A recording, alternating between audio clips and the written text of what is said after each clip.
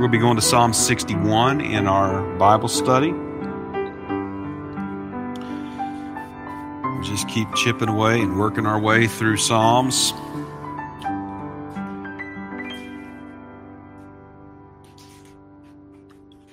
So our summary statement for Psalm 61. Psalm 61 prays for the end of exile,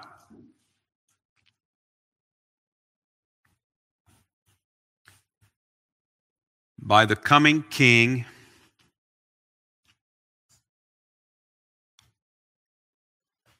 being enthroned forever. We'll go over that one more time. Psalm 61 prays for the end of exile,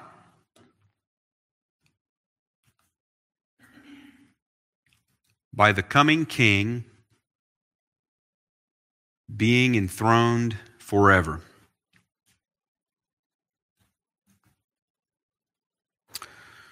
Outline for this psalm is in two parts, just in half. Verses 1 to 4, prayer for refuge.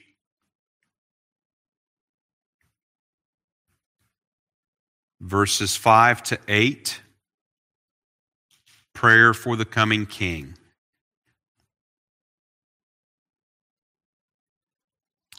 Let's go over that one more time. Verses 1 to 4, prayer for refuge. Verses 5 to 8, prayer for the coming King.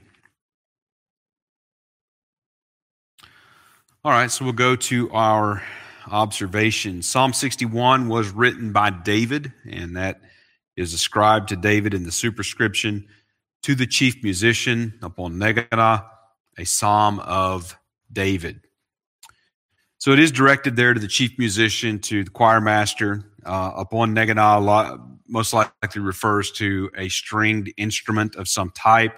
It is the same as the word in the heading of Psalms 4 and 6, as well as 54 and 55 more recently. There's one Selah at the end of verse 4, and again divides the psalm very evenly into two parts. There's no occasion or heading in the text of the psalm. There's some speculation that it could be when David was fleeing from Absalom, that it's possible. 2 Samuel chapters 15 to 18, which talks about that when he had to flee from Jerusalem, because he does seem to be away. He's away from home. He's described himself as being at the ends of the earth in the psalm. So that is certainly possible, but we don't have anything definite to go on for that. Psalm 61 would be categorized as a kingly or a royal psalm. It's not typically added to the royal psalms if you see lists of those. However, you do have prayer for the king in verses 6 to 7, which in fact David switches to the third person in that part of the psalm, making it certainly a kingly or a royal psalm. It does have other minor elements. It does have some lament elements, some praise and thanksgiving elements, some just straight up prayer psalm or petition psalm elements in it as well. Psalm 61 is continuing in this David psalm group that we have been in for a little while. And so there's obvious connections to this group, Psalms 52 to 60. There's also some connections that come out as we proceed in the Psalms that follow Psalm number 61. So as far as this David psalm group, we see the exile theme that comes out in verse number 2 here, and that is a part of this group of Psalms. There's the enemy adversary, even though the enemy is only mentioned once and isn't really featured in this psalm, but is mentioned once in verse 3. We do have a judgment theme, and that judgment theme comes through more with the strong emphasis on refuge that comes out in verses 2 to 4. There's what I would call a subtle death and resurrection motif in this psalm. So verse 2 speaks of heart being overwhelmed, and we'll talk about that as we get on further. And then verses 6 to 7 talk about the lengthening of days. This psalm also shares a number of connections with Psalm 2, which isn't surprising, given that it is a royal or kingly psalm. So you have references to the earth here in Psalm 2, in verse 2, and in Psalm 2, verses 2, 8, and 10, you have that same term being used. The word for trust in verse 4 is the same one used in Psalm 2 and verse 12. You have the giving of an inheritance, even though different words are used for heritage and inheritance, they have similar meanings, so they're expressing the same ideas. And the word for giving is actually the same here in verse 6 and in Psalm 2 here in verse 5 and Psalm 2 verse 8. We also have the word for king that is used here in verse 6 and is used 3 times in Psalm 2. 2 of those in reference to the kings of the earth, and once in verse 6, which is a reference to God's anointed king. Obviously, this psalm then is going to share some connections with other of the royal psalms. Psalm 2, 8, 10, 18, 20, 21, 24 in the Korah group, in Psalms 45, 47, and 48. The poetic imagery of Psalm 61, or the poetic features, I would say, is primarily an imagery. And the imagery that is primarily God as refuge imagery. So God is described as a higher rock in verse number 2. God is described as a shelter in verse 3, as a strong tower in verse 3, and also the wings, as the wings of a mother eagle or owl or chicken or something like that, hen. So you have all these different strong images of refuge and protection and security that are used, and that would be the dominant imagery actually of the psalm. Again, you do have this subtle death and resurrection imagery or death and life imagery in the psalm that we pointed out earlier. Okay, so we're ready to work through these verses, 8 verses, so I'll go ahead and read this psalm.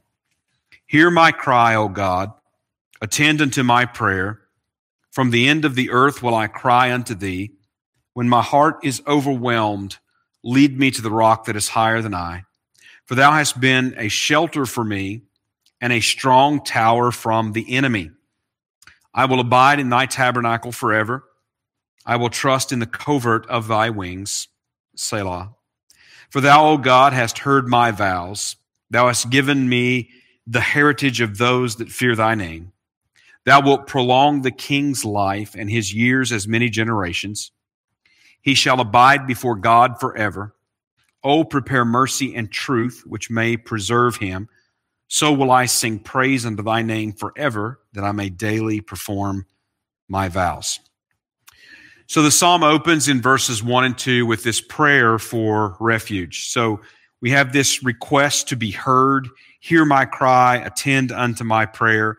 The request and the hope to be heard is something used throughout the Psalms. We've seen it a number of times to this point. It is the hope of those who trust in God. In other words, there's a implied relationship, that there is a reason to expect to be heard. There is grounds to be able to cry out to God in times of distress. We've seen this in Psalm 4, verses 1 and 3, Psalm 5 and verse 3, Psalm 6, verses 8 and 9, and on and on and on throughout the Psalms. More recently in the David group, we've seen it in Psalm 54:2, as well as Psalm 55 and verse number 17. And this is essentially repeated. It is a different word, though both words have to do with hearing or listening. Hear and attend do come from different words, but they're essentially synonymous terms. Verse 2, he refers to crying out from the end of the earth. And the end of the earth refers to the extremity of the earth, far away. So we have this end of the earth phrase that is used in Psalm 19 and verse number 4. We also have it in Psalm 46 and verse number 9. So this crying out from the end of the earth, it contributes to this exile theme, being being far removed, being far away, and that's the sense that we get from it.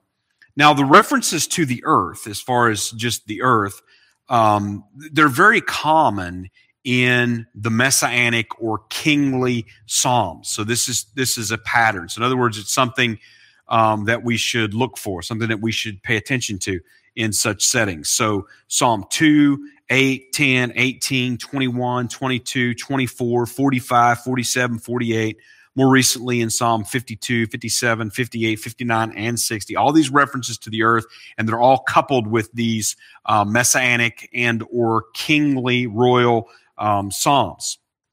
He says that his heart is overwhelmed, and the word for overwhelmed is oftentimes translated fainted, growing weary. Heart refers to the mind. It could include the inner being, like it can refer to the intellect. It can refer to the feelings, and sometimes it's simply a reference that's referring to the whole inner being of man, sort of that immaterial part of his person. And so the fainting of the heart in this instance then is an imagery that gives us an idea of life ebbing away. So one that is in distress and in such a state as if life is simply just slipping away from him, or flowing away from him. In other words, it's suggestive of death or near death in these terms. The word for rock is sometimes translated as strength, and it refers to a high cliff or a high boulder. And being higher than I, has the idea of being raised up, being lifted up. So being lifted up onto the rock of a high place. So lifted up above the chaotic floods of violence and danger. That would be the imagery. So if you imagine someone that is just maybe surrounded and being overflowed by flooding waters and then being plucked out and set up on a high place of safety. So verses 3 to 4, David speaks of past deliverance as being the present hope for future deliverance. So he's in a present place of distress, and he's looking back on past times of deliverance. And in this present place of distress, that past deliverance is giving him hope for future deliverance. So verse 3 begins this strong sheltering and refuge imagery after the high rock at the end of verse 2. So he speaks of this shelter or this refuge that God has been in times past. And this word refers to a protective shelter, as if from a storm, getting into a secure shelter out of a raging and a violent storm. We've seen this term used, Psalm 14 and verse 6, a little more recently, Psalm 46 and verse number 1. Now, this word for tower here only appears one other time in the Psalms, and the only other time it appears is in Psalm 48:12, and there it is a reference to the towers of Zion. So a complete place of safety and a place of protection that obviously David is longing for. Now, this is the only mention of enemy here in verse number 3. There's no crisis description. So the mention of enemy obviously continues. It fits in with this theme in the Korah and the David Psalms because enemies are very much present. And so we see references to these enemies throughout those Psalms, Psalms 42, 43, 44, 45, 54, 55, 56, and 59. However, there's no crisis description. So even though there's a mention of an enemy, there's no description of a crisis, and there's no other reference to enemies at all in this psalm. So the enemies and the problems posed by the enemies is not focused on in this psalm. It's just simply mentioned. And actually, it's God as refuge that takes the more prominent position rather than the danger posed by enemies. To abide, which is used here in verse number 4, means to take lodging. And tabernacle is a word for tent, which can refer to any sort of a tent. It can refer to the sacred tabernacle of Yahweh with Israel, such as in Psalm 15:1. But it describes a refuge from enemies and a place of worship in Psalm 26 in verses 5, or Psalm 27 rather, in verses 5 and 6, this same word that is used for tabernacle or for tent. So in other words, it's a place of refuge and a place of worship. The word for trust means to take refuge, to seek refuge. It is often used in covenantal connotation. In other words, it's used in association with those in covenant relationship with Yahweh. It is a repeated image of being in covenant relationship, having come under His protection, having come under His refuge. And so we've seen it throughout the Psalms, going all the way back to Psalm 2 and verse number 12, when essentially all these descriptive judgments, the anointed Son King comes and he's going to break the nations to pieces with this rod of iron. And essentially at the end of this psalm, those nations are counseled to take refuge, to trust in Yahweh, take refuge in Him before this anointed Son King comes in His anger. And we've seen it used also, this word trust, so it's repeated throughout the Psalms. More recently, Psalm 57 and verse number 1. Under the wings that's referred to in verse number 4, the wings, obviously, that's the imagery of the protection that is afforded little birds by the mother bird. It was used in Psalm 17:8 this way, Psalm 36:7, and Psalm 57:1. One difference would be in those places it was referred to as taking refuge under the shadow of the wings.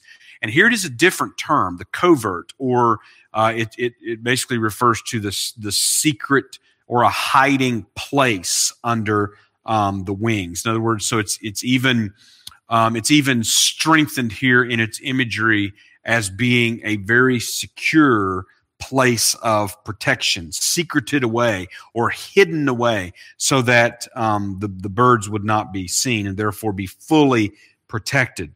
So this is strong covenantal imagery. We noted the use of that in Ruth chapter 2 and verse number 12, beginning all the way back in Deuteronomy 32, verses 10 to 11, where this imagery is introduced as Israel being under the covenant protection of God. We come to verses 5 through 7, and this is where we get the prayers for the coming king. So in verse 5, we see this term here, or it's heard here, but it is repeated from verse number 1. Here it is given in the past tense that in other words, God has heard. This has taken place. And vows that's referred to are commitments to praise, particularly in terms of thanksgiving for deliverance.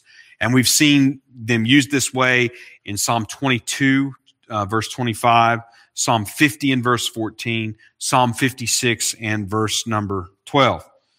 Now, this is the only occurrence of this particular word for heritage that occurs here in verse number 5.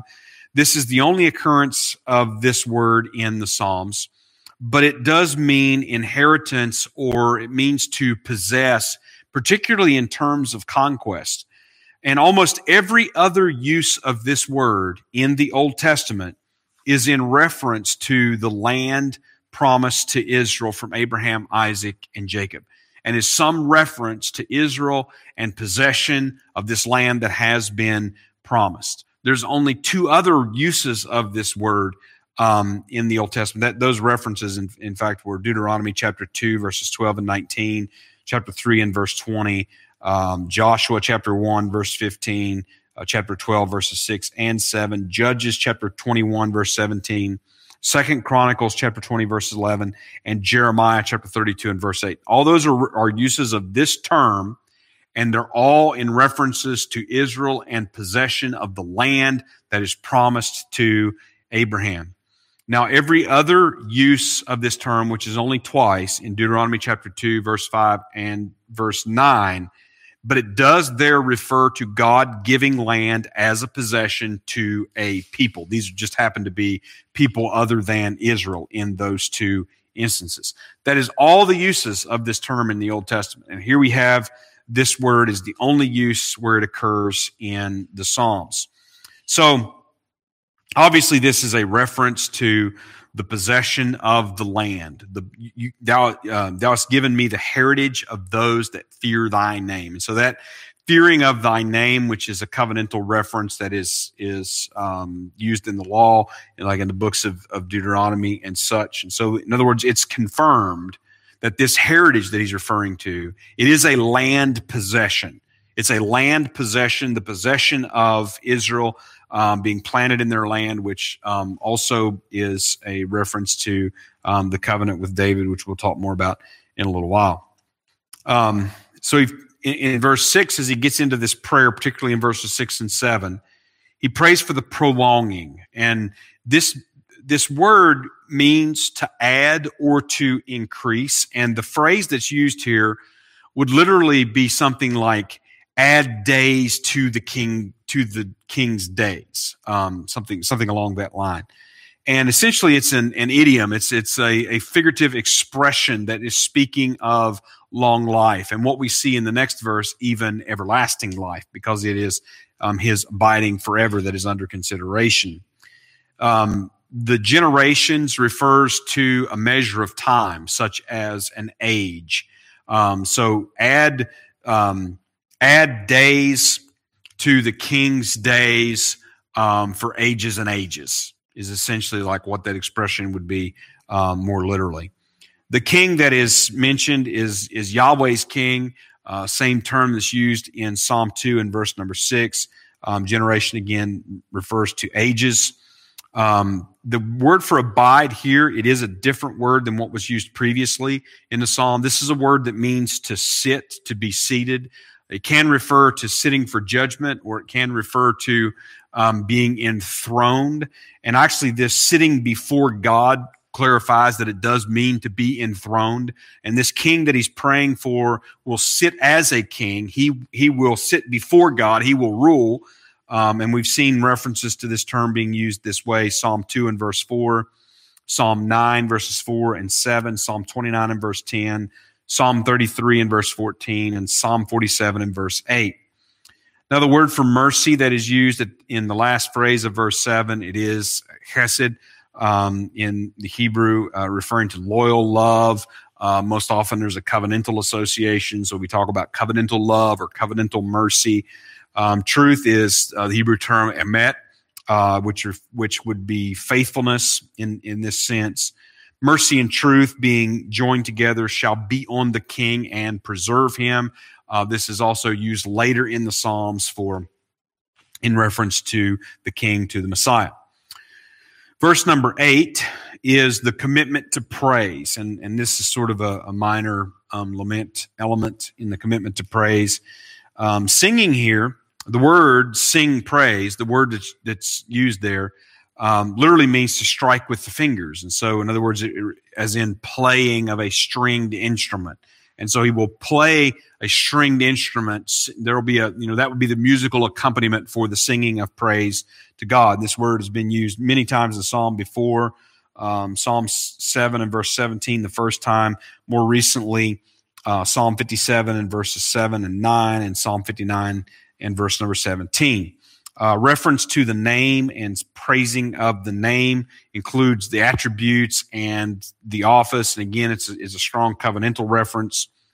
God's deliverance through the coming king results in the continual paying of vows. So I will daily perform, or daily, the word for perform actually has the idea of pay or repay. And essentially he's referring to the offering of praise. So the deliverance that comes from the coming king will result in David being delivered from not only his present distress, all of his distresses, such that he's daily offering praise to God. All right, so interpretation. What does Psalm 61 teach? Psalm 61 teaches God's ownership and sovereignty to the ends of the earth. So David is far off from God. He refers to being at the extremity of the earth. And though he's far off from God, he's not beyond God's reach, or he's not beyond God's help. He's crying out to God from the ends of the earth. And the possessing and the dispossessing of the earth to people is God's choice. And that is a theme that comes out of particularly the books of Moses and the possession of the land, because it's promised to Abraham, as well as the dispossessing of the wicked from that land. And so we get references like blotting out their names from the earth or from under heaven or something of that nature. And we've also seen that come up in some other Psalms. Psalm 61 teaches that God is a complete refuge for those who trust in him, not a partial refuge, a complete refuge, a complete place of protection, of security, of safety, and of deliverance. So David uses different imagery to repeat and to multiply emphasis on this security of God's shelter for those that fear his name. Now, the enemy is mentioned in this psalm, but is not focused on. And so that gives us an effect in this psalm of God and his king overwhelming the enemy. So we have just a reference, just a small mention of the enemy. Most of the psalm is taken up with God as refuge and God's coming king who's going to sit before God forever. So in other words, we could say somewhat poetically, we see that God and his king just overwhelm the enemy as they only get one scant mention in this psalm. So the messianic hope of Psalm 61 comes through as it's ultimately God's king that ensures David's deliverance and his continual praise of God. So the mention of the king in verses 6 and 7, the mention of the king are where David in this psalm switches to the third person. And he's praying for the coming king. So the earth is joined with the heritage or possession and king in this psalm. And the earth is also joined as inheritance and possession with the king in Psalm 2. So Psalm 2, verses 2, 6, 8, and 10, we have all of those things being brought together. The nations, we're told in Psalm 2, are given as an inheritance or a possession to the anointed Son King who will be set or who will be enthroned on Zion, God's holy hill, in Psalm 2, verses 6 and 8. And again, we talked about these connections with that psalm earlier. David cries out in this psalm from the ends of the earth or the extremity of the earth. And it's actually the ends of the earth where God promised to scatter Israel to. So Deuteronomy chapter 28 and verse 64, or Jeremiah chapter 25 and verse number 33. Because of their sins, because of their covenant faithlessness, they're going to be scattered to the ends of the earth. And God is also going to bring judgment on the enemies to the ends of the earth, Deuteronomy 28, verse 49. And he's also going to gather Israel and restore them from where they've been scattered, the ends of the earth, once again. Mercy and truth, we are told in this psalm, will preserve the king. We've seen this reference in Psalm 57, verse 3 and verse 10, this reference of mercy and truth. And again, it is echoed in John chapter 1 and verse number 14, in grace and truth, filling Christ or filling Jesus. And so he is the king who is filled with grace and truth, or filled with mercy and truth in the Old Testament reference. Now the king, we're also told in this psalm, will sit forever, referring to the permanent establishment of David's throne and David's seed on that throne. And of course, those are promises that God made to David in his covenant with David, sometimes referred to as the sure mercies of David in 2 Samuel chapter 7, verses 16 and 29. All right, application. How does Psalm 61 speak to us today? I have two of these. Number one, understanding Psalm 61 helps us understand praying from the end of the earth. All right, so we may not literally be at the end of the earth and crying out to God, but the extremity of the earth refers to not being home, being far away, where things are foreign and we are vulnerable. And in fact, that's the way that God describes that kind of exile that Israel is going to experience. They're going to be removed from the land. They're going to be among strange peoples and strange languages. They're going to be oppressed by them because they're going to be vulnerable. All right, so while there is the very real meaning and application to that exile and David looking forward to the end of that particular exile, we can also relate, and we can certainly apply this ourselves, being in a land where we are described, like in Hebrews 11, as strangers and pilgrims. And we are in a land, though we're close to our homes, but still yet there's just a lot about the world that feels strange. And we can see in the culture around us, it's not a biblical worldview that is the norm and that holds sway.